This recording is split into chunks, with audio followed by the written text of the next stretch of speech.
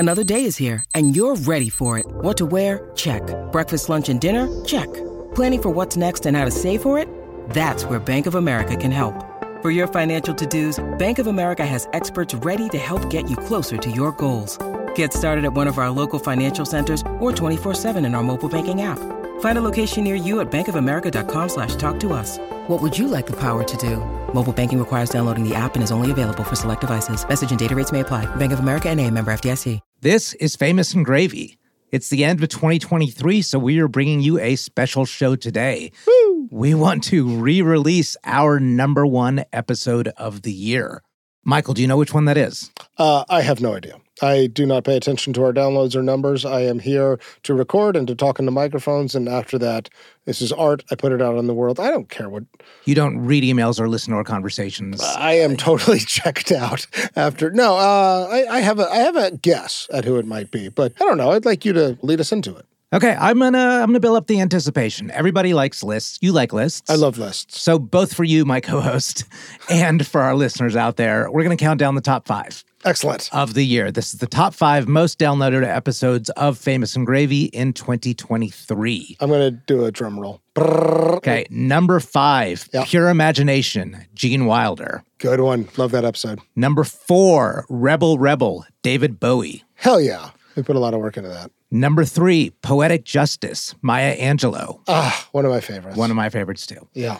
Number 2, Game Changer, John Madden. Nice. And number 1, I'm going to lead you off with a hint. Okay. This person died 2022. Age 99.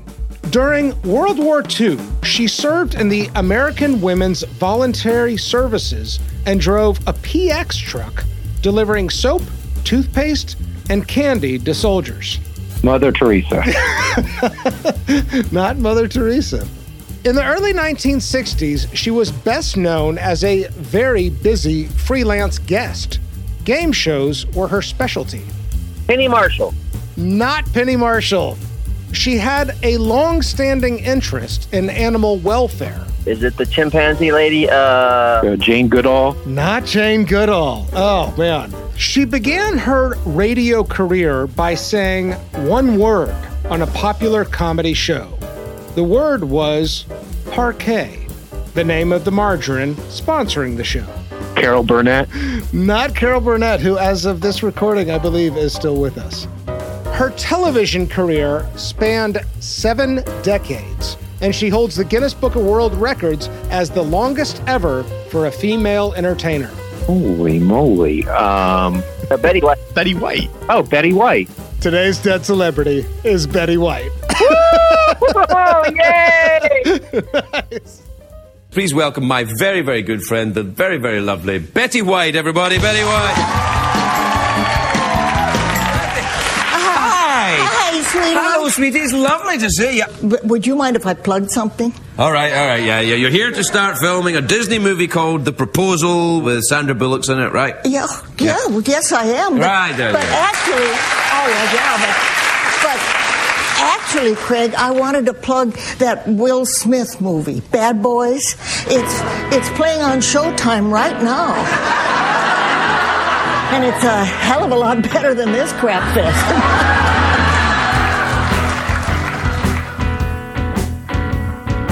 Welcome to Famous and Gravy. I'm Michael Osborne. My name is Amit Kapoor. And on this show, we choose a celebrity who died in the last 10 years and review their quality of life. We go through a series of categories to figure out the things in life that we would actually desire and ultimately answer a big question. Would I want that life? Today, Betty White. Died 2021, age 99. This is episode number 50. This is episode 50. Holy shit, right? It's golden. This is our golden episode. This is our golden episode. I have something I want to say to you, Michael. Oh. Thank you for being a friend. Your heart is true. Jesus. You're a pal and a confidant. I was going to save that for the end of the episode. Thanks, man. No, but I mean that. We've traveled this journey together. Yeah. Here we are at 50. Yeah. And I think the words were perfect. And so I wanted to start the episode with that. I'm going to get emotional at the top of the episode. Thank you, sir. This has been one of the more life-affirming journeys I could have ever imagined. Very desirable to do this podcast with you. Thank you. this episode is even more special in that we're doing something a little bit different today. We have invited someone special to join us for the first part of the conversation, Jennifer Keeshan Armstrong. Jennifer, hello. Hi. Would you mind just introducing yourself a little bit and saying a brief word about who you are and what you do? Absolutely. I am a pop culture historian. I write books about pop culture history, and I have written books about Seinfeld, Sex and the City, and perhaps more relevant to our topic today, The Mary Tyler Moore Show. And I wrote a book called When Women Invented Television, which looks at the very early pioneering television careers of 4 women from 1948 to about 1955. And one of those 4 women is, in fact, Betty White. I'll just say that I first learned about you when we were doing the research for the Mary Tyler Moore episode. I came across your book, Mary and Lou and Rhoda and Ted. And then in that episode, I actually even quoted the article you wrote for BuzzFeed about the shelf life and staying power of the Mary Tyler Moore Show. So I've become a really big fan of your work. The other thing, though, that I think is relevant is that you've actually written obituaries before.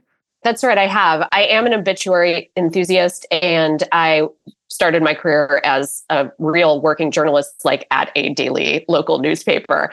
So one of the things they would give to, new-ish reporters often was obituaries. And I found it to be such an honor because here I was saying the last word, especially the ones written by someone versus someone, in the family just writes something up. Yeah. This was doing a little bit of reporting, talking to a few people, and really having the last word on their lives. And so since then, I've always been really interested in them. They're such a summation. They're such a just like, this is it. This is what this life meant. You only know the meaning of a life the minute it ends, and because you know the ending. It's just like a serialized television show in that way. Yeah, it's a complete story. I mean, that's right at the heart of our show. I've really enjoyed your analyses of obituary leads, and I am a big nerd about leads, which is the first sentence of any article. And I sort of like the concept. I mean, obituary or no, but like really putting the lens on this. It does make me nervous listening to it, though, because I'm like, I wonder who this person wrote this. Yeah, that's must be feeling. We've kept some distance from the actual author. Actually, I've sent a few emails, but until they get back to us and say, "Hey, assholes, quit critiquing our first line," we're going to keep doing it. I mean, like in most cases too, I've done a lot of this as well. I've pre-written a number of obituaries in my day because of celebrities. Right. And one time I even had this crazy experience where I essentially informed myself that Dick Clark had died. Oh. I got an email alert from Entertainment Weekly, and it was like, "Bye, Jennifer Armstrong." Oh, that's hilarious. Dick Clark died at the age, and I was like, apparently I wrote this. That's weird. All right, well, that's a good segue. Let's get to it. Category 1, grading the first line of the obituary. Here, Amit, Jennifer, and I are going to take a look at the first line of the obituary and grade it on a scale of 1 to 10. Betty White, who created 2 of the most memorable characters in sitcom history, the nymphomaniacal Sue Ann Nivens on The Mary Tyler Moore Show, and the sweet but dim Rose Nyland on The Golden Girls, and who capped her long career with a comeback that included a triumphant appearance as the host of Saturday Night Live at the age of 88, died on Friday at her home in Los Angeles. She was 99. I'm coming out of the gate with some real opinions. I wonder if I'm going to anticipate some of your opinions here, Jennifer. Like, this is only the second half of the story. Like, they start with Sue Ann Nivens, right? And they start with the 1970s. Yeah. And okay, what goes into the thinking of writing the first line of the obituary? I think it's one, this is what you know this person for. And sometimes it's like what you should know them for. So I do feel like what most living people remember her for does begin with Sue Ann Nivens and the Mary Tyler Moore Show, but it totally misses the early pioneering work she did that, Jennifer, I know you can speak to. It's big and yet somehow still incomplete. I think that's right, because she holds these titles that I didn't know about. The First Lady of Television, literally meaning she was the first lady on television. The first woman to produce a show. All of these things, all of these firsts, all of these incredibly pioneering things. Yeah. Do you shoehorn that into the first line? I don't know. Okay, Jennifer, your thoughts on all this? They had a big assignment. Yeah. We cannot deny that. Right. I am a little surprised, given the length of the sentence. It's like, there's a lot of real estate dedicated specifically to describing these two characters. Yeah. Right? Like nymphomaniacal and all that. I mean, I get it. And they're making a contrast. That's fun. But could we do that a little later, maybe? And just, I don't know if there's a way. And I'll tell you what, I know the Saturday Night Live thing is in there because millennials and on down only knew her as the like crazy old grandma lady who was on Saturday Night Live and in the Snickers commercial. Yeah. So I think that's why like somebody was like, you have to put that in too. Yeah. But I wonder if there was a way to kind of go grander with the arc and say who was one of the first on television, came through with two iconic characters on maybe, I guess you'd name check the shows, and spanned all the way until this renaissance of the 2010s. Like I would be tempted if I had this assignment, my first attempt would be to try, but I am also unnaturally obsessed with her early days. So no, but I think it's right. I agree that you should have gone grander here. Like I'm torn a little bit because these are also some of my favorite things about her. I mean, and I love the use of the word nymphomaniacal. Nymphomaniacal. I think that's right. Look, it's not a word I use. But you don't giggle in the middle of the word. That's not in. But I think Jennifer's got a good point. Pronunciation. Yeah, right. Nymphomaniacal. I'll try not to giggle too much. But it is also very early on in the sentence too, right? It sort of plants this idea, before we've gotten to the other things that she's done. Sue Ann Nivens, 3 words. Mary Tyler Moore Show, also 3 words. So it like already you're starting to run out of real estate. Sweet but dim. I mean, they are accurate descriptions of the characters. But as you said too, Jennifer, she's freaking 99. They had time to plan this one out. Yeah. Oh, they've had that ready. There must have been earlier versions that nod to part of why Sue Ann Nivens is such a memorable character. She's still funny today, but she was kind of funny in the time because Betty White was playing against type, which means that she had a type leading into the Mary Tyler Moore Show. Yes. There's no like recognition or acknowledgement of that earlier persona of, sweet dimpled lady who'd been on television since the inception of television. Yes. Now here's the joke. Wait a minute. No, all right, I know. Tonight, I think I'll wear my baseball stockings. That's very funny. Now finish dressing. No, you're supposed to ask me why I call them baseball stockings. Go on, ask me. Why do you call them baseball stockings? Because they have 3 runs. Well, I don't know. What do you think, Ahmed? Where are you with this? I think Jennifer said it well when it seems like they have a choice to make to either be very creative with their words in order to use some that are all-encompassing, that can describe the entire arc, or to be more detailed in these 2 Hallmark characters. And to quote, like, Indiana Jones and the Last Crusade, I think they chose poorly. It's an opinion, but I think it's an injustice as well, which is where I see fault in it. There are some good words in here besides nymphomaniacal. Triumphant appearance as the host of Saturday Night Live. Yes. I like triumphant That's here. Good. I mean, it was a triumphant moment, too, because of the Facebook campaign and, like, the effort to get her on SNL was, the result of social media and years of Lorne Michaels pestering her, and she said, finally, I'll do it. It's not triumphant for her. It's triumphant for the audience, in a way. What about comeback? What do you feel about the word comeback here, Jennifer? People hate the word comeback in a lot of ways. I would object to it more on the grounds for her of, like, at what point can we stop calling when she returns a comeback? Do you know what I'm saying? Yeah. Like how many comebacks? Think of how many comebacks. Sue Ann's already a comeback. Yeah. And then does that make, I guess the Golden Girls was a comeback. Yeah. And then I guess it's like, how many times does this woman have to, come back before we can just be like, she's good? Yeah, like, it's not about our memory, right? How long have we remembered? It's a comeback because it's been, 3 years, 5 years? Like, that's, look, she was doing other things, but she didn't go away. Yeah. Right. It also does, imply a sort of fighting against the odds to reinsert yourself into the public imagination, which I don't know that there was that battle. It was more of a choice. It was like... it was the opposite. Exactly. So, it sort of implies agency in a way. That's a good point, that it was like, I'm going to do a new... I'm trying this. And instead, she was more like sitting at her house. Yeah. Enjoying her life. And then they were like, listen, Facebook really wants you to do a Saturday Night Live. And she's like, fine, I'm tired of these people asking. Whatever. All right. I mean, shit. I love Jennifer's personification of Facebook. Yeah. There. I'm picturing like a Smurf, but like an F as a face. Like, well, we can't let Nymphomaniacal go. Oh, okay. Well, I want to talk more about this later on. You do? Oh, yeah. I think it's getting more and more weird to me, like the more we talk about this, that in the end, like that's the first thing we learn about her in this obituary. Like, is that what historians are going to look at this piece of this document and be like, the main thing I learned is that Betty White played a nymphomaniac. And that's a little weird to me. Well, I'm glad we brought you into the throwing rocks at the obituary. I actually would defend it a little bit, because I do think that part of what gives Betty White staying power from the 1970s onward is like, you know, and this comes up in Golden Girls, certainly comes up in Saturday Night Live, you know, her sexual identity on some level. That's like right. it is something that like that she's willing to go there and read those lines as they're written for her. You know, like there's something very charming about the acknowledgement of her, I don't know, sexual desires, right? And so I actually kind of feel like one of the reasons we know Betty White's name today is because of her willingness to invite that part of her identity into her characters from 1970s onward. Yes, while still holding the character. Right. Yeah. Yeah. I mean, I don't know. That seems right. It's a point I want like to make it. anyway. It's sort of sexually positive in a way. She was. I fully agree. I don't think it's first line stuff. Yeah.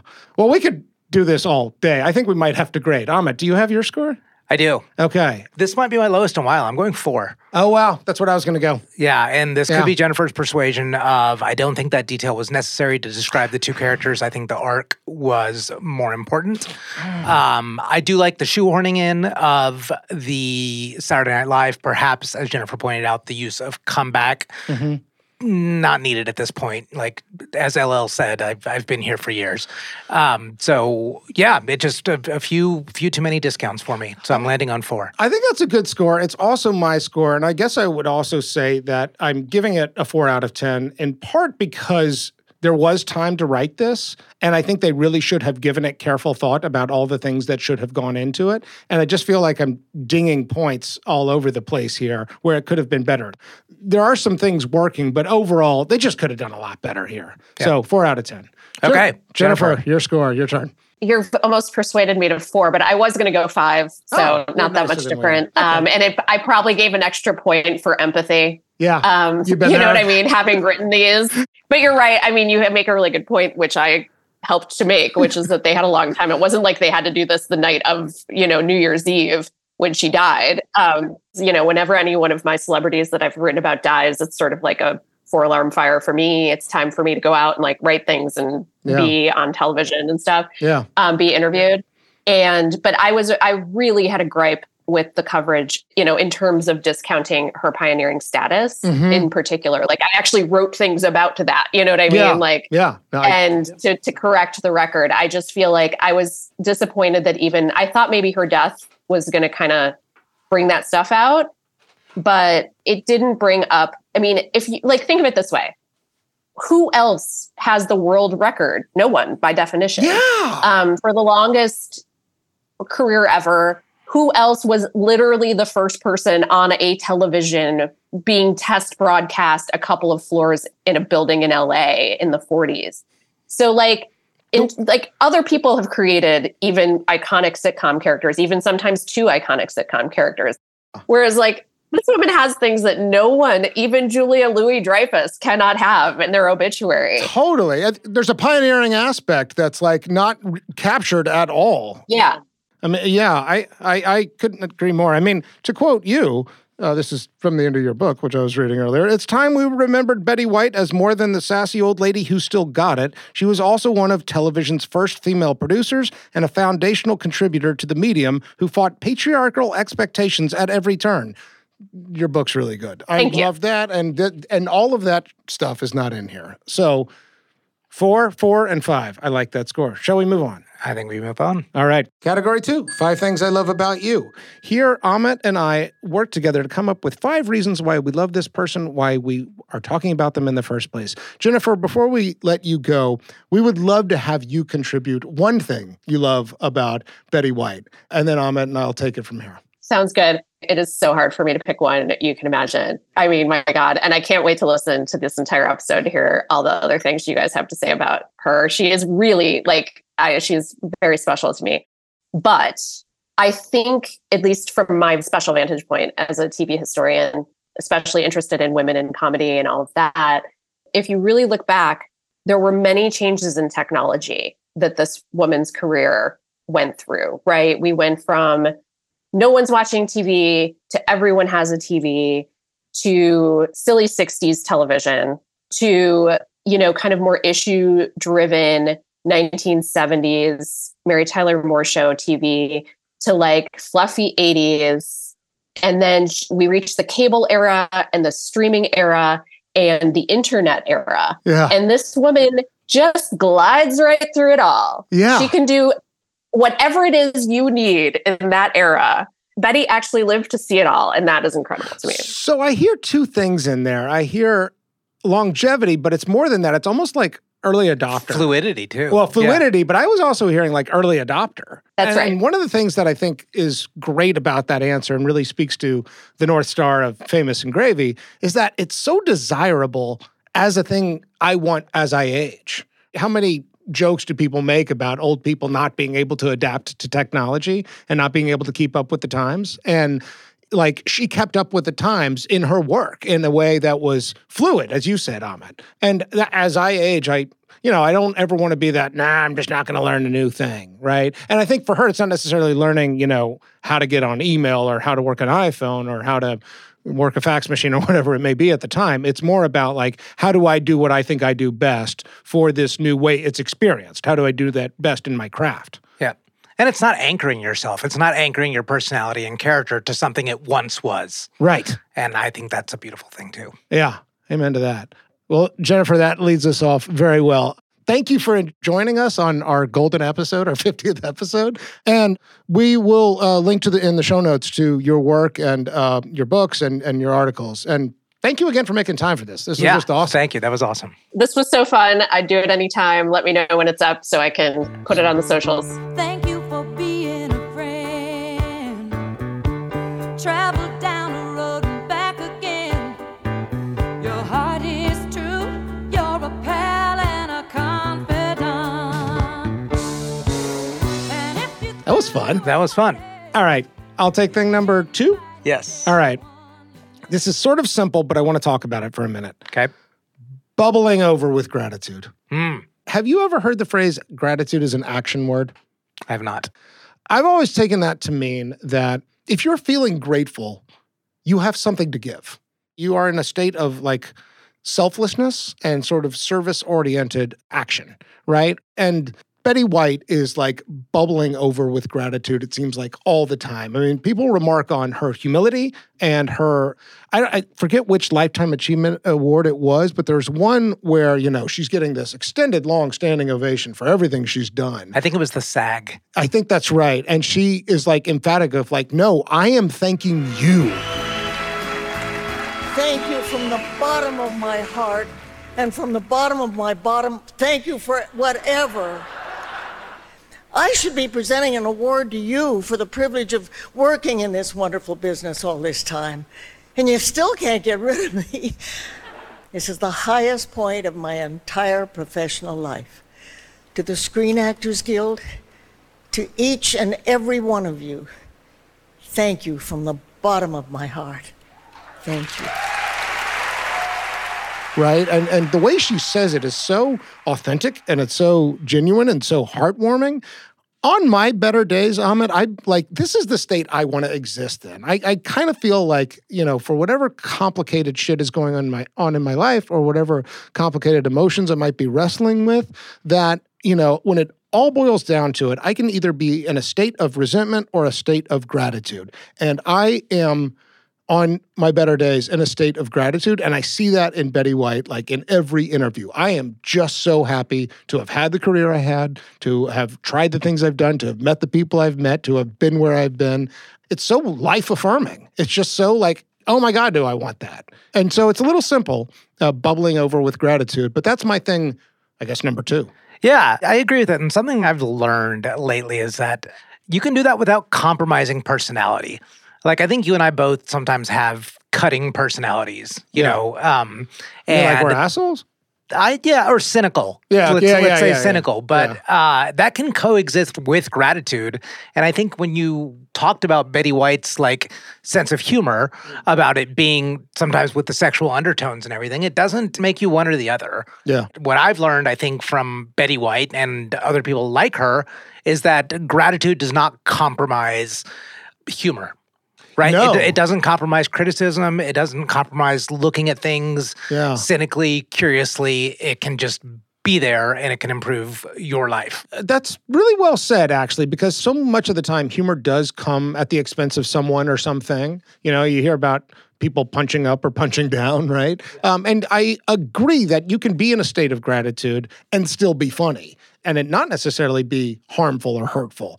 I can't think of anybody who better, exemplifies that than Betty White. You look wonderful. Now, do you consider yourself, seriously, because you're on a cover, not a major publication, but nonetheless... Not a major publication. Your dogs, I tell you, that's a very major publication. For your career, though, that's a good story. Now...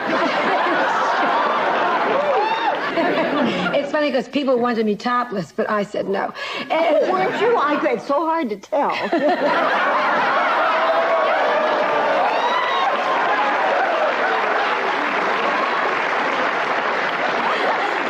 I bet you'd be funny on a date if you ever have one. All right. Okay, my turn. So this is number 3. Yeah. Okay, live with it. Ooh. Does those words mean anything to you? Yes, this is about the early TV work with... She had a show, she had one of many shows called The Betty White Show, but she had one in particular in the 19... I think she had 3 or 4. There were 3 or 4 incarnations. This was the first one. And I think that will come up the later ones, possibly in regrets. So the first one in the 50s was like a talk show variety type of show, and she had a dancer on it, a man named Arthur Duncan. And first, I think he was just a sort of guest every now and then he became just part of the ensemble cast. And he was a black man in 1954. This became a huge issue that he was part of the permanent cast, and several TV stations in the South, they say, we're going to pull the show if you don't pull him, if you don't take him off. Yeah. And her response to it was just deal with it. Deal with it to the stations. Like, we're not doing anything about that. Fuck you. Deal with it. Yes, exactly. And I don't think she was making a hard stance about civil rights or black rights. She was just saying, this is the best person for the job. This is our show. This is how we entertain.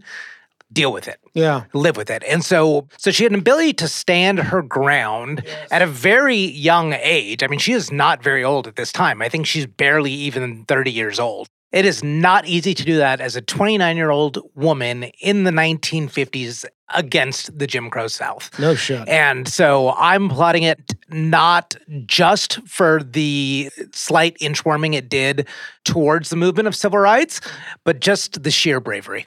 You know what I like about that in terms of desirability? This is something I struggle with, which is people-pleasing. If somebody comes at me with criticism like, oh, how can I make it better? How can I make this person feel happy? And this is obviously like those TV stations in the Deep South saying, we're not going to air this. My defect is to sometimes, my error is to sometimes try to accommodate and people please. So it's like, how do we find the win-win here? Fucking A. And so to like actually stand your ground and say, deal with it, fuck that, and not even think twice about it, but just like have that default attitude of deal with it, that is unquestionably desirable. Okay, I'm going to go number 4. Again, this is a little bit, I hope it doesn't sound trite, but I think it's really true. Great listener. Ooh. So much of her humor to me comes through listening, through timing and reactions, right? I mean, you see this in talk shows, you see this in the game shows, you see this with, her characters on TV shows. I mean, I feel like she's got timing, right? And that's part of what makes her funny. But I think that part of the reason, like the quote-unquote real Betty White, not the characters, part of the reason she's so goddamn charming is because she's a really good listener. This is also very firmly in the category of desirability for me. It's something that is a life goal of mine, to always be a better listener, and I don't think you're ever done with that.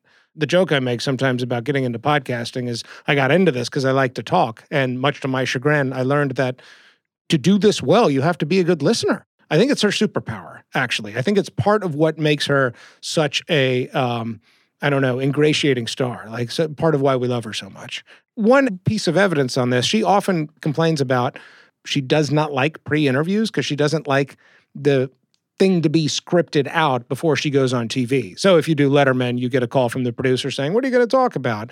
And you know, Letterman might have some talking points. I think one of the reasons she liked Craig Ferguson a lot is that he often deviated from what was hashed out in the pre-interview, and she could just have a conversation. She said this was something Jack Barr did as well. Do you know we've known each other almost 20 years? We have. I know, isn't that incredible? Oh, and then you had to talk about Houdini. Yeah, no. Did you ever, I not only knew who... no, you didn't know. Oh, yes, I did. Did you really? We had a very lovely relationship. Oh, we did. Does this refresh your memory? No, I really thought we had something going, and then the son of a gun disappeared. That's a very astute observation. I didn't pick up on that, but I see it. I see it entirely now. I see it very clearly. Thank you. I thought a lot about that. And I had to not say tree-hugging hippie and animal fanatic. I figured it's going to come up, but I'm going to give you number 5. I'm going to go with Lucille Ball and John Steinbeck. There was clear evidence of close friendships here. And this is one of our most elusive topics on Famous and Gravy because it's really, really hard to sometimes get data and quantify. It's much easier when you have high-profile friendships. Several of the people we've covered, we know that they have deep and close friendships, but they're not necessarily other famous people. And so it's very hard for us to take a look into that life. However, Betty White did. And so we just have evidence of her commitment to friendship and friendship as family. Yeah. You know, essentially she was alone the last 40 years of her life. That's right. But she had incredibly close friendships with her peers. Yes. Lucille Ball being one of them, Mary Tyler Moore. Absolutely. Being another one. And these weren't just let's just catch up every now and then. These were shoulders to cry on. Yeah. And the other one that I love about that is John Steinbeck because it's such a deviation from the other ones. And this was a couple friendship. They were friends. It sounded like Steinbeck was friends with her husband. He was friends, yes, with her husband. And then they sort of became friends as a group, but extremely, extremely tight. So much so that Betty White, I believe, holds as a gift, John Steinbeck gave his like draft of his Nobel Peace Prize acceptance speech. She had these close friendships and these diverse friendships. And, you know, there's this sociological saying you could only maintain, I think, 6 or 7 really, really close friendships. And nowadays, you know, they say a lot of people only have 1 or 2 or 0. But it seems like Betty White filled in those 7 with very, very close, intimate friendships in which she could call upon people in good times and bad, and they could do the same. Yeah. You know what? That is a great list of 5. So let's fill it in. Jennifer's was, I'm going to call it fluidity, longevity, and early adopter. My number 2, bubbling over with gratitude. You had... bravery and standing her ground. Standing her ground. Yeah. With civil rights. And what was the phrase? It was live with it. Live with it. Yeah. Number 3, live with it. I had number 4, great listener, and number 5, close, genuine friendships. Whew, what a list. All right. Category 3. Malkovich. This category is named after the movie Being John Malkovich, in which people take a little portal into John Malkovich's mind where they can have a front row seat to his experiences. Okay, this is a well-documented Malkovich. It's sort of maybe not all that interesting, but it allows me to talk about a 6th thing I love about Betty White, so we're just going to do it. Taking on the role of Sue Ann Nivens in the Mary Tyler Moore Show, but more specifically the nymphomaniacal Sue Ann Nivens. And it's actually about that. I thought about this a lot because I was looking for a couple of pivot points or, you know, inflection points in Betty White's story. But the reason I went with Sue Ann Nivens, I guess I was just thinking about it. All right, so it's 1973. Betty White, up to this point, has been a pretty traditional sort of vanilla figure on television, right? Great smile, nice hair, conservative outfits. You know, she's sort of understood as a kind of generic figure by the popular public. But then the Mary Tyler Moore Show, which is this unbelievably important TV property, that represents a giant leap forward for feminism and for women's rights because of the variety of characters played on there.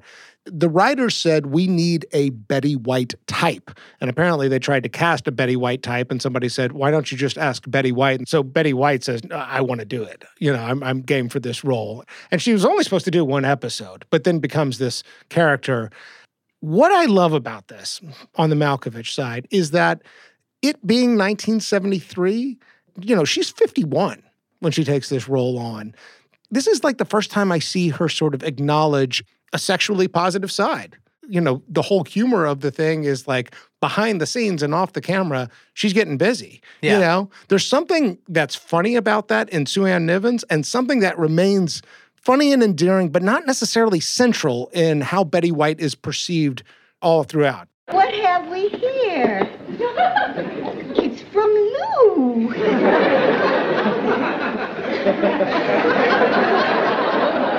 To the most voluptuous, exciting, desirable creature on God's earth. Lou, with admiration and lust.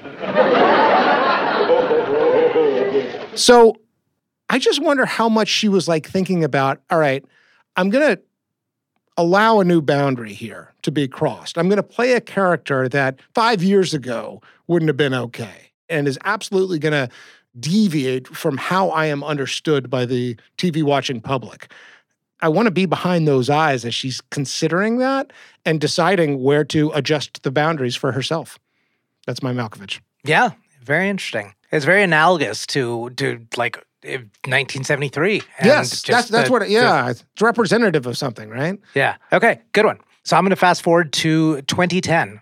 In fact, Michael, I'm going to highlight. This was November 9th, 2010. Okay. That's my birthday. Oh, happy birthday in 2010. That wasn't an appropriate response at all. Well, I hear it's my birthday, and I got lost with where we were. I took the John Malkovich You just portal. know you were picturing candles and cake. I get it. I do this. Like I do the same. Right. Okay, so Betty White, a young Betty White, unlike many of the people we talk about, including Mary Tyler Moore, Betty White did not have this childhood longing to be an actress or be a Hollywood star. Yeah. Her dream, even into late adolescence, was to be a forest ranger. That's right. Right, and this carried through her lifelong love of animals and animal causes. She said it was born out of a lot of her family trips to the Sierra Nevadas. Yeah. So she really wanted to be a forest ranger, learning at the time here in the late 30s that women cannot be a forest ranger. But she was very public about saying, especially as she gained notoriety, is I just really wanted to be a forest ranger. So fast forward 70-something years, and November 9th, 2010, she is named an honorary forest ranger. Yeah, I saw this. There's like a press event, right? Yeah, there's a huge press event. I just can't tell you what this day means to me. My mother and dad and I were very close pals. And my first memories are riding in front of my dad on his horse as we packed into the high Sierras. As excited as I am today and as grateful as I am, I know two people who would be over the moon, my mother and dad. Thank you. So she receives this honor because they knew she wanted to do it. Women weren't allowed at the time. At this point in 2010, when she receives the honor, 38% of forest rangers are women, right? So not equal, but not bad. Yeah. What I want to know is, so Betty White had this dream which could not be fulfilled due to gender limitations at the time. So here she is receiving this award as an honorary ranger. So by no means do I think that this is like triumphant, right? Because she's just an honorary ranger. It's not like she's actually, roaming the parks. But I want to know if there is anger and regret about what she could not do 70 years ago. And I want to know if that carries forward for that long. That's interesting. I read this moment as triumphant, actually. You said you didn't see it as triumphant. Oh, I see it as triumphant, but I'm getting behind, behind those Malkovich eyes. And I want to know if she was upset at that moment, either anger at where society was at the time or regret at being born, at the wrong time. She said she looks at it with pride. I You wonder about what's going on inside? I wonder what's going on inside. And I think that's a valuable thing to know for somebody that's lived such an impressive arc, but knowing that their actual initial dream was not possible. Yeah. And I think that's also something I'm very curious about is how much of letting go is there? What do you suspect? I mean, of that. I wouldn't have thought she would have hung on to it. Yeah, so that's what I suspect. But what I want to know is it's true. Yeah. Is there actually peace and resolution? Yeah. All right, let's pause. Michael, you know when we go to restaurants and I don't know what to order? Then ultimately I'll just ask the server, well, what should I order next? Yeah. And I wish a similar thing existed for other things I consume, like books. Did you say for books? For books. Oh, well, that's easy. If you go to Half Price Books, there are all kinds of people who work in the store who are excellent at recommending books. Have you ever done this? No, I've never known to ask them. I thought they were just... They are knowledge keepers. They are readers, and they are there to say, hey, how can I help you? What are you reading these days? What are you into? What are you looking for? I mean, every time I've gotten into a conversation with one of the Half Price Books employees, I've always walked out of there with something new that was excellent. So you're saying I can go ask a Half Price Books bookseller if I don't know what to read next or I'm looking for a gift idea? I think that's exactly right. You don't need to know what you're going to buy when you walk into Half Price Books. And if you just need a book, these people are there to help. And you know what? Half Price Books is the nation's largest new and used bookseller with 120 stores in 19 states. And Half Price Books is also online at hpb.com.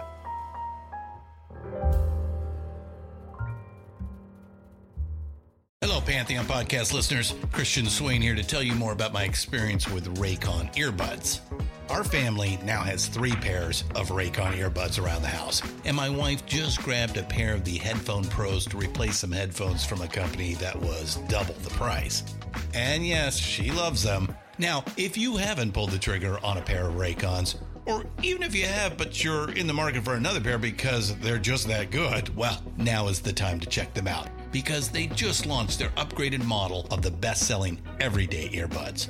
With Raycon's upgraded everyday earbuds, now you also get active noise cancellation, ergonomic design, and multi-point connectivity that lets you pair with 2 devices at once. New quick charge function, 3 customizable sound styles, plus awareness mode. Available in a variety of vibrant new colors to complement any and all skin tones. I even have a pair of earbuds in a cool green color. I have tried just about every earbud known to humankind, and these Raycons are fantastic. Seriously, if you've been wanting to check out Raycons, there truly is no better time. You're going to ask yourself why you didn't check them out sooner, and Raycon offers a 30-day happiness guarantee. So what are you waiting for? Go to buyraycon.com/Pantheon today to get 20% off your Raycon order, plus free shipping. That's right, you'll get 20% off and free shipping at buyraycon.com/Pantheon. buyraycon.com/Pantheon. All right, category 4, love and marriage. How many marriages? Also, how many kids? And is there anything public about these relationships? Okay, we have 3 marriages. The first one is to a man named Dick Barker in 1945. This is a kind of post-war marriage. Betty was 23 years old. They divorced after, I saw 6 or 8 months. Very quickly. Very quickly. In her autobiography, she's got several autobiographies. By the way, I read a couple of them. She didn't even mention this man by name. Okay, second marriage to a man named Lane Allen in 1947. So just a couple years later, she's about 25. Now, by this time, Betty White does have a dream of being on television. The Forest Service opportunities are not forthcoming, and she's caught wind of this new thing called TV, and she's trying to break in. He does say he wants to be supportive of her career. That turns out not to be true once her career gets some real momentum. She lands this job on an early TV show with a guy named Al Jardine, I think his name is. And all of a sudden, she is working 5 days a week, 5.5 hours a day, and that comes to like 6 days a week. I mean, she's really like getting some momentum. And Lane, unfortunately, is not having it. And so They divorce in 1949. They were separated for a period of time, and Betty is 28 at that point. So she's twice divorced by age 28. You know, as she tells it in her autobiography, is he wanted to have children and she didn't. I never saw her say, I didn't want to have children. I only saw her say, I wanted to have a career. I didn't want to have a traditional family. It's not that she didn't want to have children. The perception of Betty White, still in her autobiography written as recently as 2012, is that you can't do both. Yeah. And she still held that But position. she was very, this I do remember, she was very clear of there are exceptions and I couldn't do both. Yes. She was actually very explicit about like owning that Betty White, could not do both, not that it could not be done. Yes, good clarification. But yes, she does not believe that she could both be a mother and a career woman. Yeah, you know, she did have like sort of nice-ish things to say about Lane. He got married and divorced again, and then she said third time's the charm. And that was the case with her too. That's a pretty good segue to Alan Ludden. They're married in 1963. Betty's third and final husband. She's 41 at this point. He died in 1981, so they were, I think, 3 days shy of their 18-year anniversary. She was 59 when he died.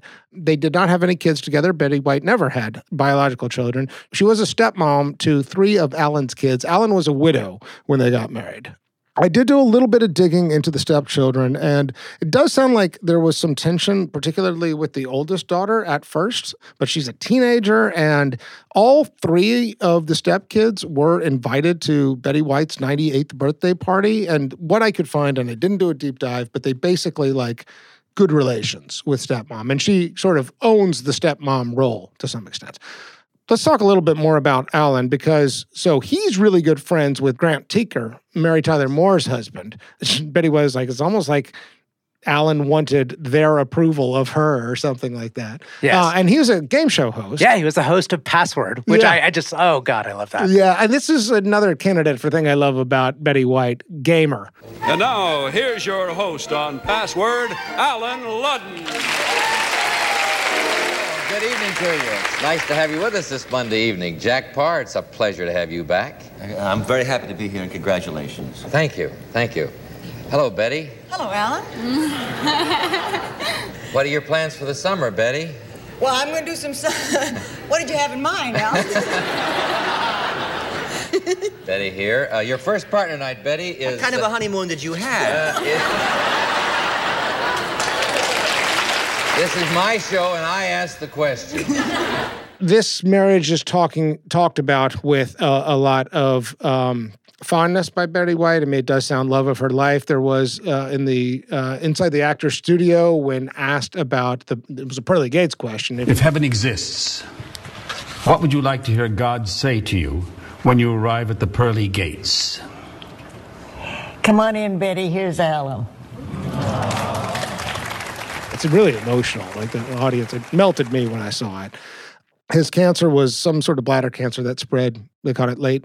And she never married again. No, and her quote there was, when you've had the best, what do you need with the rest? Yeah, so what do you think? So the marriage to Alan was only 18 years. Only 18 years. 18 years is a long time. 18 years is a long time. We're talking about a 99-year life. I have not been, well, yes, in the grand scheme of things, I get it. But still, like 18 years, let's not say like only 18 years. Well, yeah, so like, I guess what I want to talk about or inquire about is your take. Is this a perfect, beautiful match and a sad love story, and hopefully they're reunited now? Or was it just because it was 18 years it didn't have time to go through the tougher parts? I'm inclined towards the love of her life and hopefully they're reunited now version of the story. That's obviously the story I want to tell. You know, I don't know. I think this links up with the children question too, because it's kind of interesting. I mean, we've talked about people who have no children on this show before. And if you go back and if you read through Jennifer's book, there's definitely like questions coming at Betty White in the 40s and 50s. You know, why no kids? Why no marriage? You know, what's wrong with you, right? There is a live with it attitude. To go back to your thing you love, number 3, of like, there's some of that live with it attitude too when it comes to marriage for Betty White. I am very curious about, and I don't mean this to sound the wrong way, but about her sex life after Alan, whether she dated again, because it is kind of part of the humor of her, yes, you know, throughout. I mean, if you watch the SNL thing, the NPR skit. Florence, what delicious treat are you going to share with us today? Well, a lot of people like my pumpkin pie, and of course my carrot cake is obviously legendary. But if there's one thing I'm known for, it's my muffin.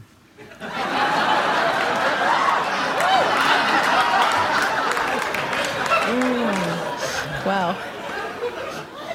Florence, there's a tangy taste in this muffin. Is that a cherry? Oh, no, my muffin hasn't had a cherry since 1939. There is a kind of like acknowledgement of sexuality for her, and I'd like to think that she has partners available who she's okay with, and we just don't know about them. Maybe she even has boyfriends. Did she move on? I mean, is that what you're asking about? She made statements that she does not want to marry again, but she also had no public dating record, and any reference she made to it was exactly this, and like this joking context. Yeah. I think she's good about deflecting in interviews and only talking about, I think she draws boundaries and knows how to talk about the things she wants to and not talk about the things that she doesn't want to talk to. Yeah, a little weird, though. I'm not going to put this in the desirable category for myself of Betty White. I tend to agree, but it's more about the marriage and less about the children. Like, I actually am impressed by her decision, which seems very conscious of, like, children don't make sense in my life. And I've got love to give, and I'll be giving it, to nature and to animals and to fans. And I don't even have to say that. I just have to do that. That I certainly admire. And even admire the live with it way of it and desire the live with it kind of way. But yeah, I'm sort of with you that there is, you also said for thing number 5 in terms of deep, meaningful friendships. If you look at that, if you look at her work with animal welfare and just her sort of showing up in a lot of places, I mean, I don't know, I don't want to say compensation, but it does seem like the places where she is giving and receiving love are places where people normally give and receive love inside a traditional family unit, inside a marriage or with children, which is not to say she's neglecting those relationships, but she's choosing to seek it somewhere else and to deliver it somewhere else. When I said I'm not sure about the desirability, all I was talking about was the guarding of her emotions in those last 40 years. But you touched on a wonderful point, which I think is actually symbolic in her career too, and it is friends as family. Yeah. And so the Golden Girls was quite pioneering in the sense that it showed these 4 women living together as a family unit, as that is an option, as your support group in your own family at that time. And Betty White used to say that she'd get letters from like women in her 20s that are like, I want to come live with you and I want you to be my family. But she showed this alternative family model and lifestyle, which was living with friends, which was a brand new concept to be at least seen on TV. Yeah. And that's not irrelevant at all to the love and marriage category because that's kind of how she lived. Friends were her family, were her love. Yeah. And animals. I think you'd have to put animals in there as well. Absolutely. Yeah. All right. Shall we move on? Yes. All right. Category 5, net worth. I saw $75 million. Yeah, that's what Betty White was worth at death. Okay, so that's a very high number. Yes. But you remember like Alex Trebek was $250 million, right? I was kind of expecting something north of $100 million for Betty White. I'm certainly happy with this. This is a lot of money. And she is in the upper echelons, right? And she is able to go where she wants and hang out with who she wants and pick up the tab however she wants. It's a high number. But there was a part of me that was like, I thought there'd be more. Why would you think? Just because the royalties on some of these properties, I think, are a lot. Her charity work is really not to be dismissed here. The stuff she does for animal welfare is substantial. I don't want more money. I guess I was sort of somehow expecting more. You were not? You thought this looked about right? Yeah, the Golden Girls ended in 92. Everything she did after that was appearances, with the exception of Hot in Cleveland. Yeah. Was a series that she was on. And I did look that up. She did make a total of about $10 million through the run of that show. Yeah. There were the Snickers ads and so forth, but there was not. It was mostly syndication money coming later from the Golden Girls. Let me put it this way. I saw this, I was like, wow, a lot of money, but I could have seen more. Yeah, I came at it completely different. I was impressed. It was higher than I thought. Interesting. And my first thought when I saw it was 99-year-old woman, this is compounded interest. Yes. But I did actually find out how much she made from the syndication of the Golden Girls. Oh. From reruns, from the end of the show through the next about 30 years. Yeah. She made in the neighborhood of $2 to $3 million a year on syndication. Wow. And so they're upwards of $80 million that she possibly made on Golden Girls royalties. Wow. That's pretty good. All right. I love the number, and I'm happy with it. All right. Category 6, Simpsons, Saturday Night Live, or Halls of Fame. This category is a measure of how famous a person is. We include both guest appearances on SNL or The Simpsons, as well as impersonations. Okay.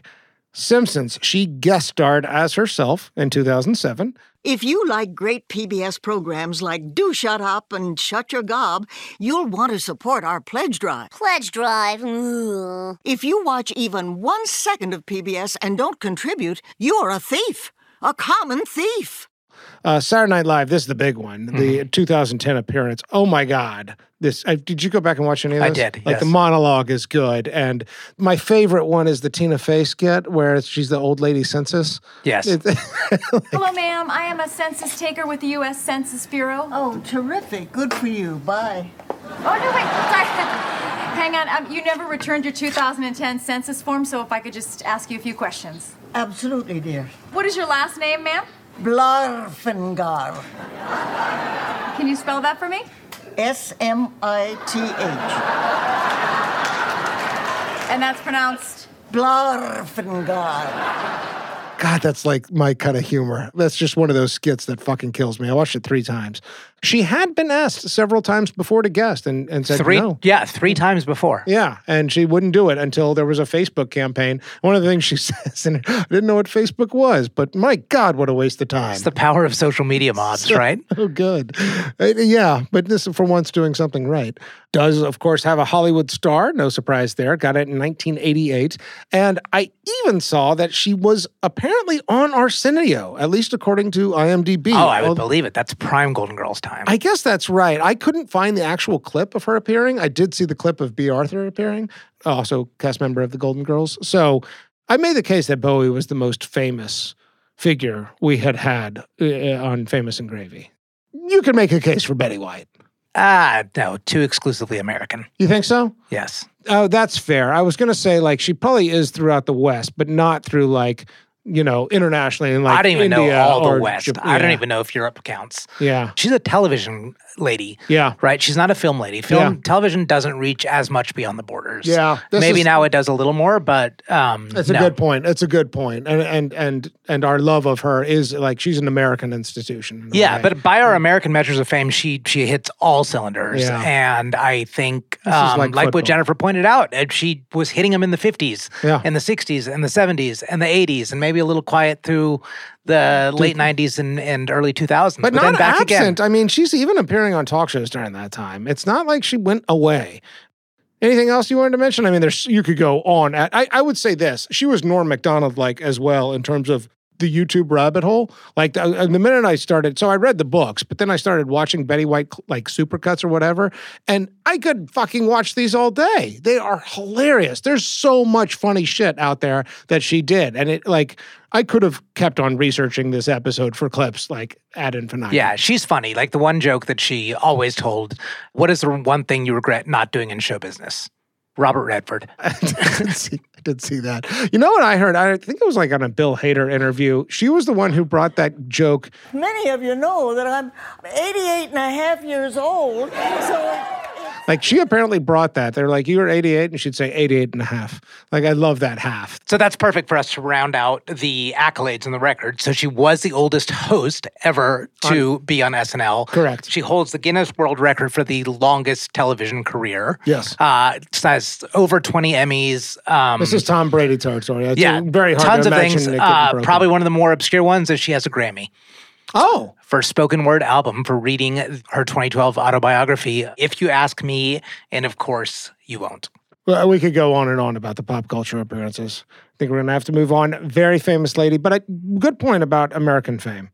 Category 7, over-under. In this category, we look at the generalized life expectancy for the year somebody was born to see if they beat the house odds and as a measure of grace.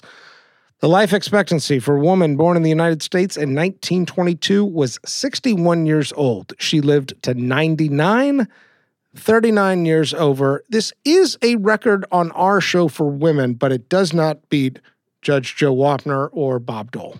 in terms of how many years past the life Oh, expectancy. okay, got it. 39 years over. You're not talking in absolute. So I don't think we should dwell on Grace because I think it's so obvious. Fucking A. But I do want to bring up something as it deals with aging and Betty White. Okay. So she was the oldest of all the Golden Girls in terms of her actual age. Right. And this is what shocked me most is in their scripts, she was supposed to be like 56 years old. Yeah, I saw and that. Blanche was supposed to be like 53. This is one way in which the Golden Girls was not particularly evolved. This is the one way in which television and the 80s and 90s just like horribly portrayed age. Yeah. Yeah. And I don't like that. Like I take issue with that. And I wish I didn't know that. I wish it weren't true. I don't think it actually affects that much how you go back and rewatch the show. And the show is still funny. No, I don't think it does, but I think this is an important point because I think it really does affect our perception of age. Our perception of age. Of age coming on quickly and youth or the fun of life quickly eroding. Very good point. I 100% agree. Yeah. I couldn't agree more that like hardly worth commenting on. About as graceful as they come. Let's pause for another break. Michael, you know what one of the things I love about you is? No, I don't know. You're the head of 14th Street Studios. That's true, I am. But I have no idea what that means. Well, 14th Street Studios is a production and consulting firm. We specialize in helping people and organizations develop and launch podcasts. So everybody knows Famous and Gravy because they're listening to it right now. What are some of the other shows that you've helped produce? The Proximity Process with Matt Anderson. From Our Neurons to Yours, that's one with Stanford. Black Women of Amherst with Amherst College, where we actually won a Webby for that in 2023. Let's see, Inside Your Phone, that's a show about the history of technologies that all came to be inside your smartphone. Okay, so there's people out there, there's influencers, there's head of organizations that want a podcast. So they just come straight to you. They're like, here is lots of money and let's create a podcast. It doesn't quite work that way. There's a lot of people out there who are dreaming about maybe having a podcast, and there's a lot of questions to answer. How much do you want to commit? What does success look like? What kind of format are you thinking about? What kind of community do you want to build? So I help answer a lot of those questions and get people off the ground so that they actually have an audio project that they can release into the wild. So you help connect them to the audio producing process and guide them through that as well. Yeah, there's always a creative, technical, and marketing aspect. So I help navigate all those questions. And most importantly, I help with concept development. What is the creative vision for this show, and how are we going to execute on it? How lovely and powerful. Why haven't you told me about this before? I could have sworn I mentioned it. Okay. So if somebody out there wants to inquire, what should they do? It's pretty simple. You can email me, michael@14thstreetstudios.com. Probably what's simpler is just go to the website, 14thstreetstudios.com, all spelled out, no numbers, 14thstreetstudios.com. We'll link to it in the show notes, and I offer a free 30-minute consultation for anybody who's interested in maybe starting a podcast. Okay, category 8, the first of the introspective questions where we ask, what would it have been like to have been this person? The first of these is Man in the Mirror. What did they think about their own reflection? I've got a lot here. Do you? Okay. Yeah. Okay. Maybe I'll just say what I'll say and I'll let you take it then. Okay. I think she loved it. I also think Sue Ann Nivens, the Mary Tyler Moore character, is kind of fun to watch because I think that there's a different look on her in those years. I think it's the most she ever, I saw her like act. Sue Ann Nivens has this like mischievous smile, this like look in the eye of like, you know, yes, I'm the happy homemaker, but it's so like two-faced. I mean, she describes her as a bitch behind the scenes. Yes. I don't think you can have that kind of fun with that character and the knowledge of how you are perceived by the public without having a reasonably confident man in the mirror reaction. So that's my case for why she loved it. Okay. Mine is complex. You've got to bear with me. Okay. The answer is no. I don't think she liked it. And I'm going to start with the end and then go back to the beginning. Okay. So she actually said in her autobiography that when things are going really well and she's, you know, has reasons to be really high on herself, she looks in the mirror to ground herself and say, you are lucky. You should be thankful for everything you have. Yes. So what that means is that, thing. she looks in the mirror and the mirror is the grounding. Yeah. Right? The mirror is you are normal. Like you are not exceptional. And that is not to say she dislikes her reflection in the mirror. Yeah. But if we're taking does she love or not, I'm going to go no because of that. It is her grounding space. It is saying, look at you, look at me, be so thankful that I am just a normal, plain person that got all of this. That's so interesting. I have something to say on this in a future category, but I'm with you so far. And I'm gonna take it back. And so this is a twist on how we normally do it, because I do not think it is negative self-perception. Yeah. It is specifically what her reflection means to her. So this isn't about self-judgment. This is about self-interpretation? Sure. Yep. Fair enough. That man in the mirror is partly a reflection of who and how you're comparing yourself. Yes, You're right. It is her foundation for gratitude. Yeah. I'm sticking with my answer, but I really like the case you made, and I want to return to it in a later point. Okay. Category 9, outgoing message. Like man in the mirror, how do we think they felt about the sound of their own voice when they heard it on an answering machine? Also, would they have used it for the outgoing message? Would they record it themselves or use the default setting?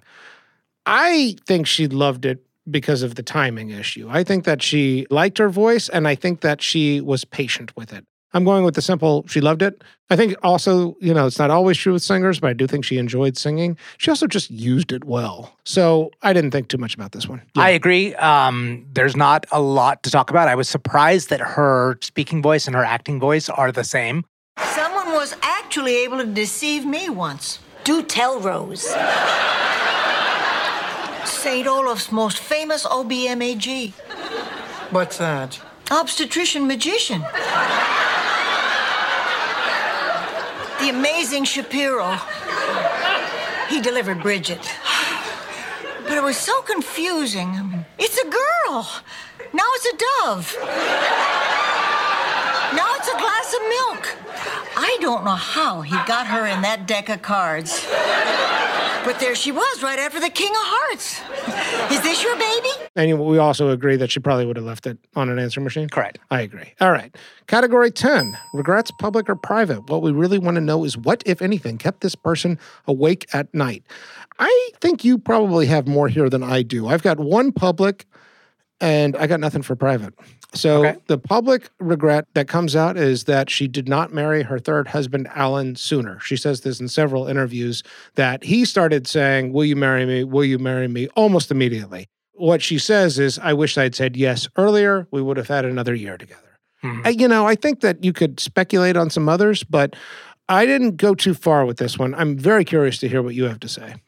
So I think what's important before all of this is the emphasis on gratitude. Yeah. And I think if you're somebody that overflows with gratitude, regret doesn't really play into your life. Yeah, because much. That's the whole thing with gratitude, right? Is like, are you acknowledging the things? Actually, can I say one more word about that? Because I didn't say this earlier. When I was just getting started on the research for this episode, I had a pretty shitty few days. Like, not for any specific reason. I was just caught up in self-pity, caught up in worrying about, I don't know, money, health, weight, all the bullshit of life, right? And I couldn't quite break myself out of that cycle. I wanted to be in a state of gratitude. And I started reading her book, and she just leads with it. And I was like, oh, right. So much of it is about a question of, what am I paying attention to? Am I paying attention to the things I have or the things I don't have? And regret is fundamentally about paying attention to the things you don't have. Gratitude is about acknowledging, look at what I've been given, wherever it comes from and however it got here.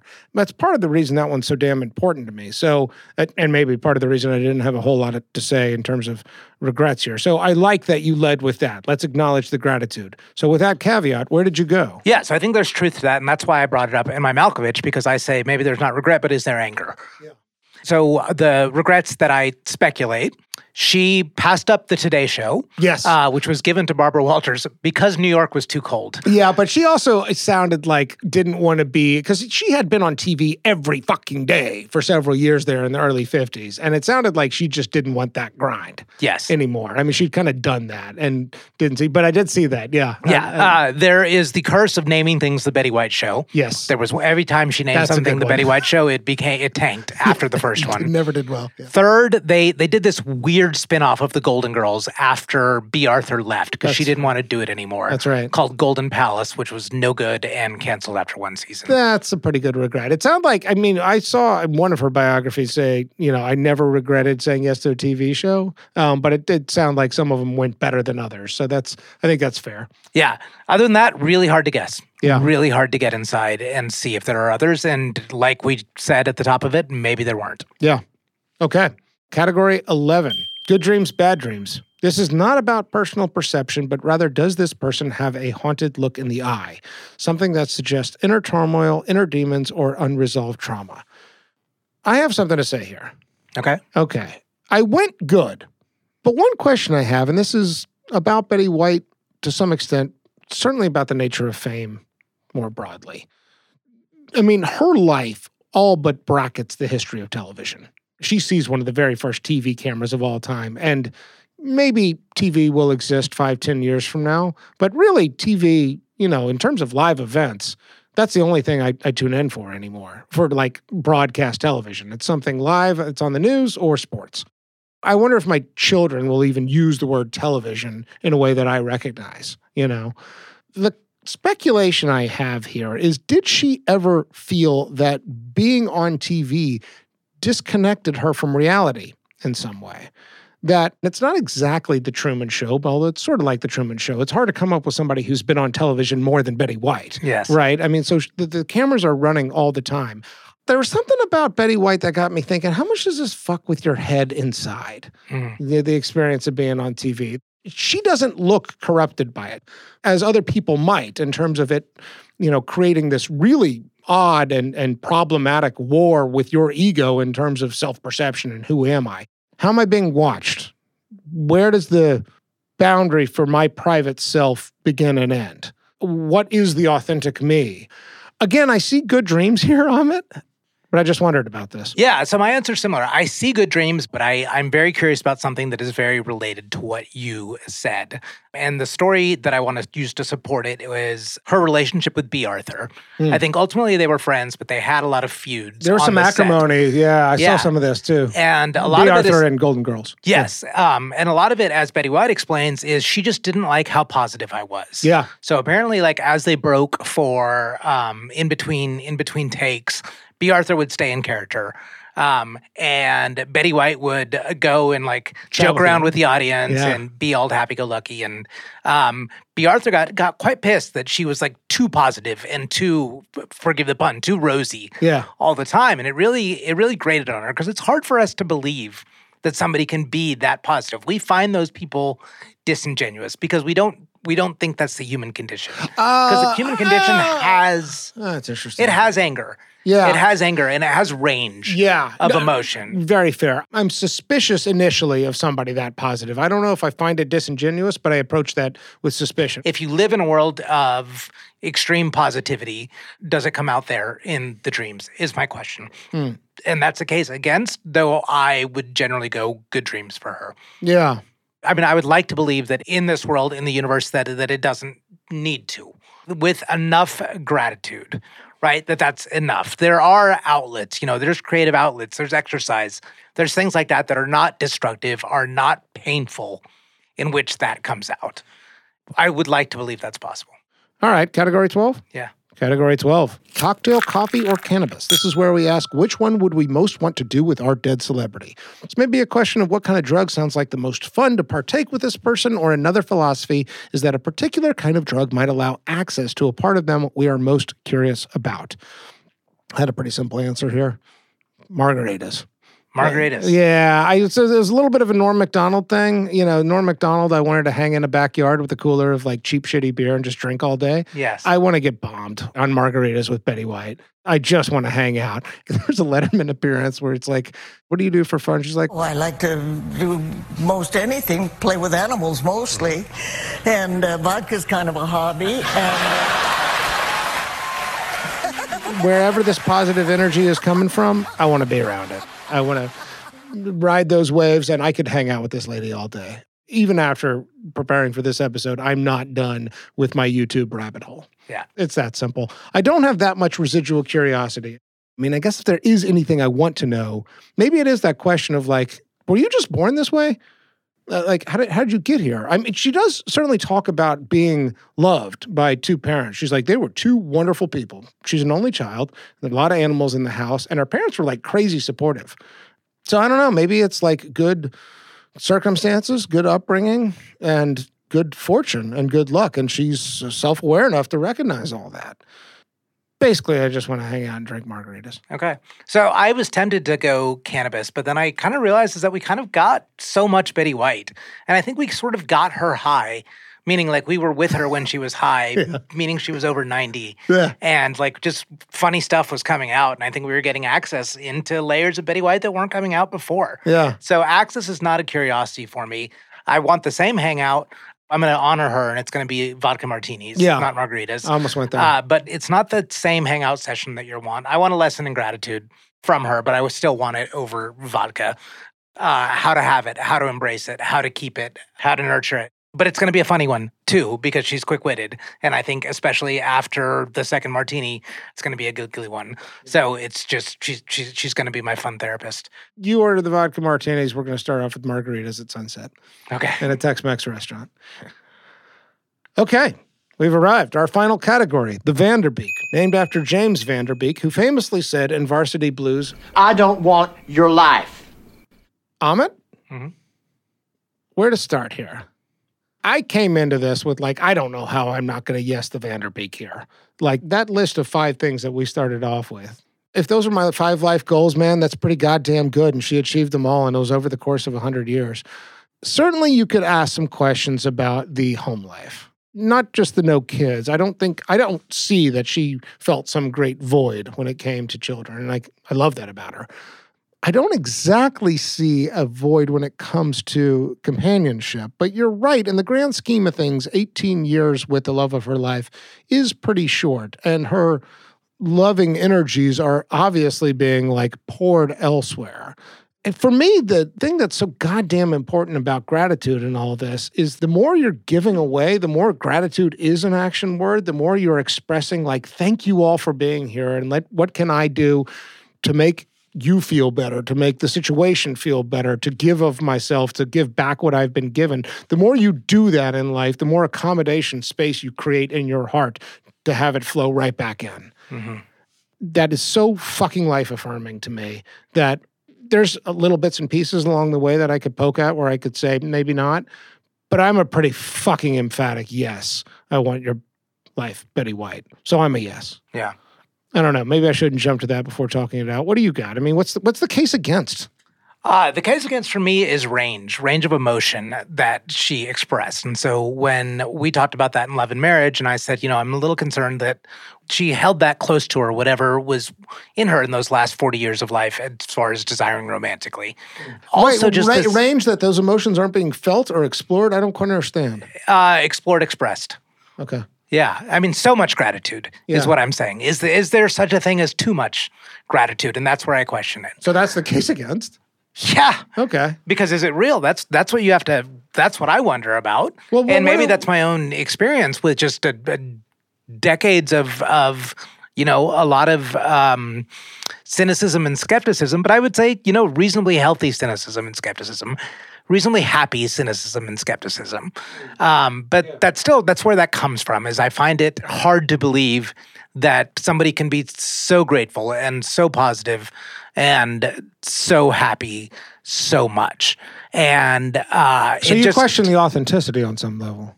Yeah, I question the depth, the level of work and the self-knowledge is did you find your true self? Yeah. But where I'm landing is you don't have to, Yeah. And I'm not saying she didn't, because I think she did just by sheer lifespan. Yeah. And I think that was her exploration. Yeah. I think by living as much as she did through so many comebacks and so many eras. So many iterations, so many different experiences. I think that was her self-knowledge. It was through life. Yeah. And so much of me wants to disbelieve the authenticity, but I'm going to do it for her. I'm going to believe it because I want to believe it. And maybe that's a shift that I'm just making today, is that I'm going to believe that it's possible, that not everyone has, the skepticism and the vinegar in them. And I'm going to grant that to Betty White as a model for it. And if that is a choice, if that is a real choice available to somebody, then hell yeah, I want it. I want your life, Betty White. Great answer. Dude, 50 episodes. It is a great honor to be doing it with you. Thank you. You want to take us out? Yeah. Okay. Amit, you are Betty White. You have died. You have ascended to meet St. Peter, the Unitarian proxy for the afterlife. You're at the pearly gates. The floor is yours to make your pitch. What is your great contribution to the stream of life? I'm told that once I pass through, my beloved husband, Alan, is there waiting for me, so I have to get through. And my reason is thank you. Thank you, God. Thank you, universe. Thank you for everything that I got to do from the very beginning of television to these last few years of being an internet sensation, whatever that even means. Thank you. Thank you, thank you, thank you. Let me in.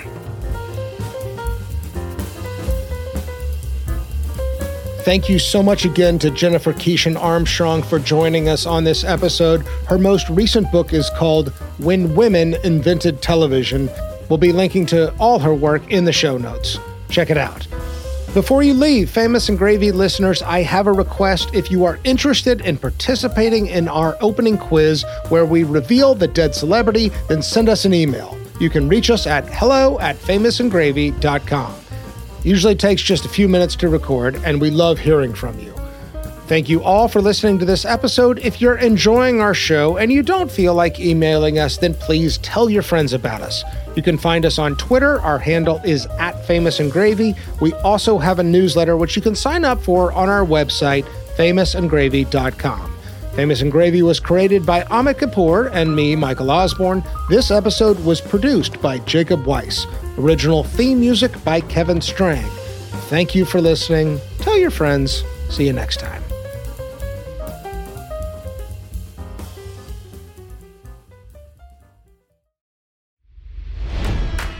It's NFL draft season, and that means it's time to start thinking about fantasy football.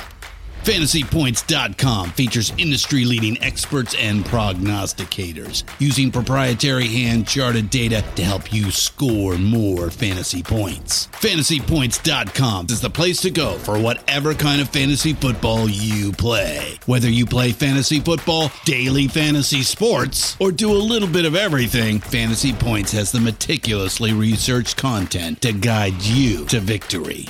And why wait for the fall? Fantasy Points also covers the new spring football league, the UFL. Join the guru, John Hansen, Scott Barrett, Joe Dolan, and other massive names in the fantasy football universe with an exclusive offer. Use code Pantheon for 15% off any Fantasy Points package, including the all-in package, with access to every article, tool, and data nugget that Fantasy Points has to offer. That's FantasyPoints.com and code Pantheon for 15% off at Fantasy Points. FantasyPoints.com, code Pantheon. Score more fantasy points.